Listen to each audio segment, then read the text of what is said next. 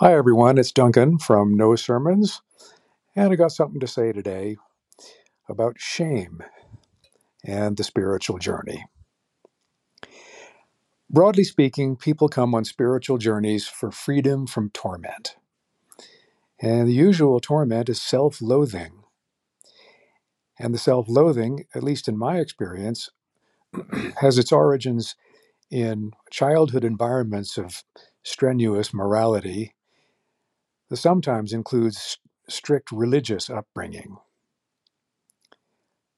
Journeys like this are not freeing.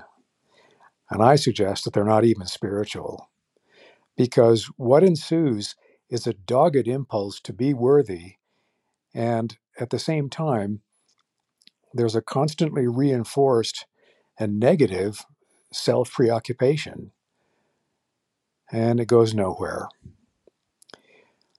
This is probably what makes overcoming addictions so difficult, because we stand and pick at the problem of the constantly critical voice instead of walking free from it. The addiction promises relief, but it actually compounds the problem. It may be that the negativity against the self is what the real addiction is.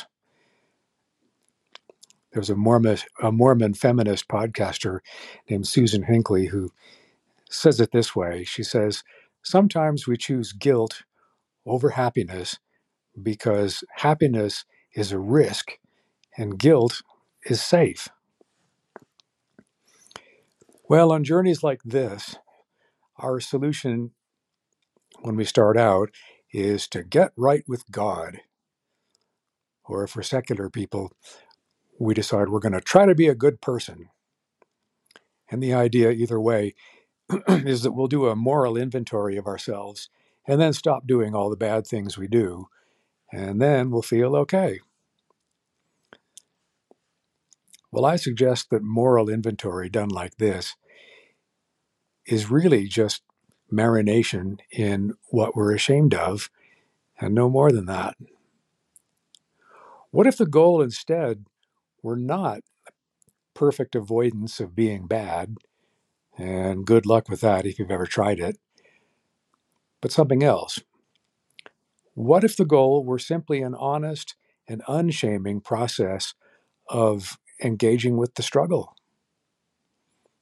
What if the mere process of seeing our faults and naming them and going easy about them were the goal instead? Because what if simply acknowledging them made them all feel less damning? What if it made ourselves easier to live to live with? What if the truth set us free like that?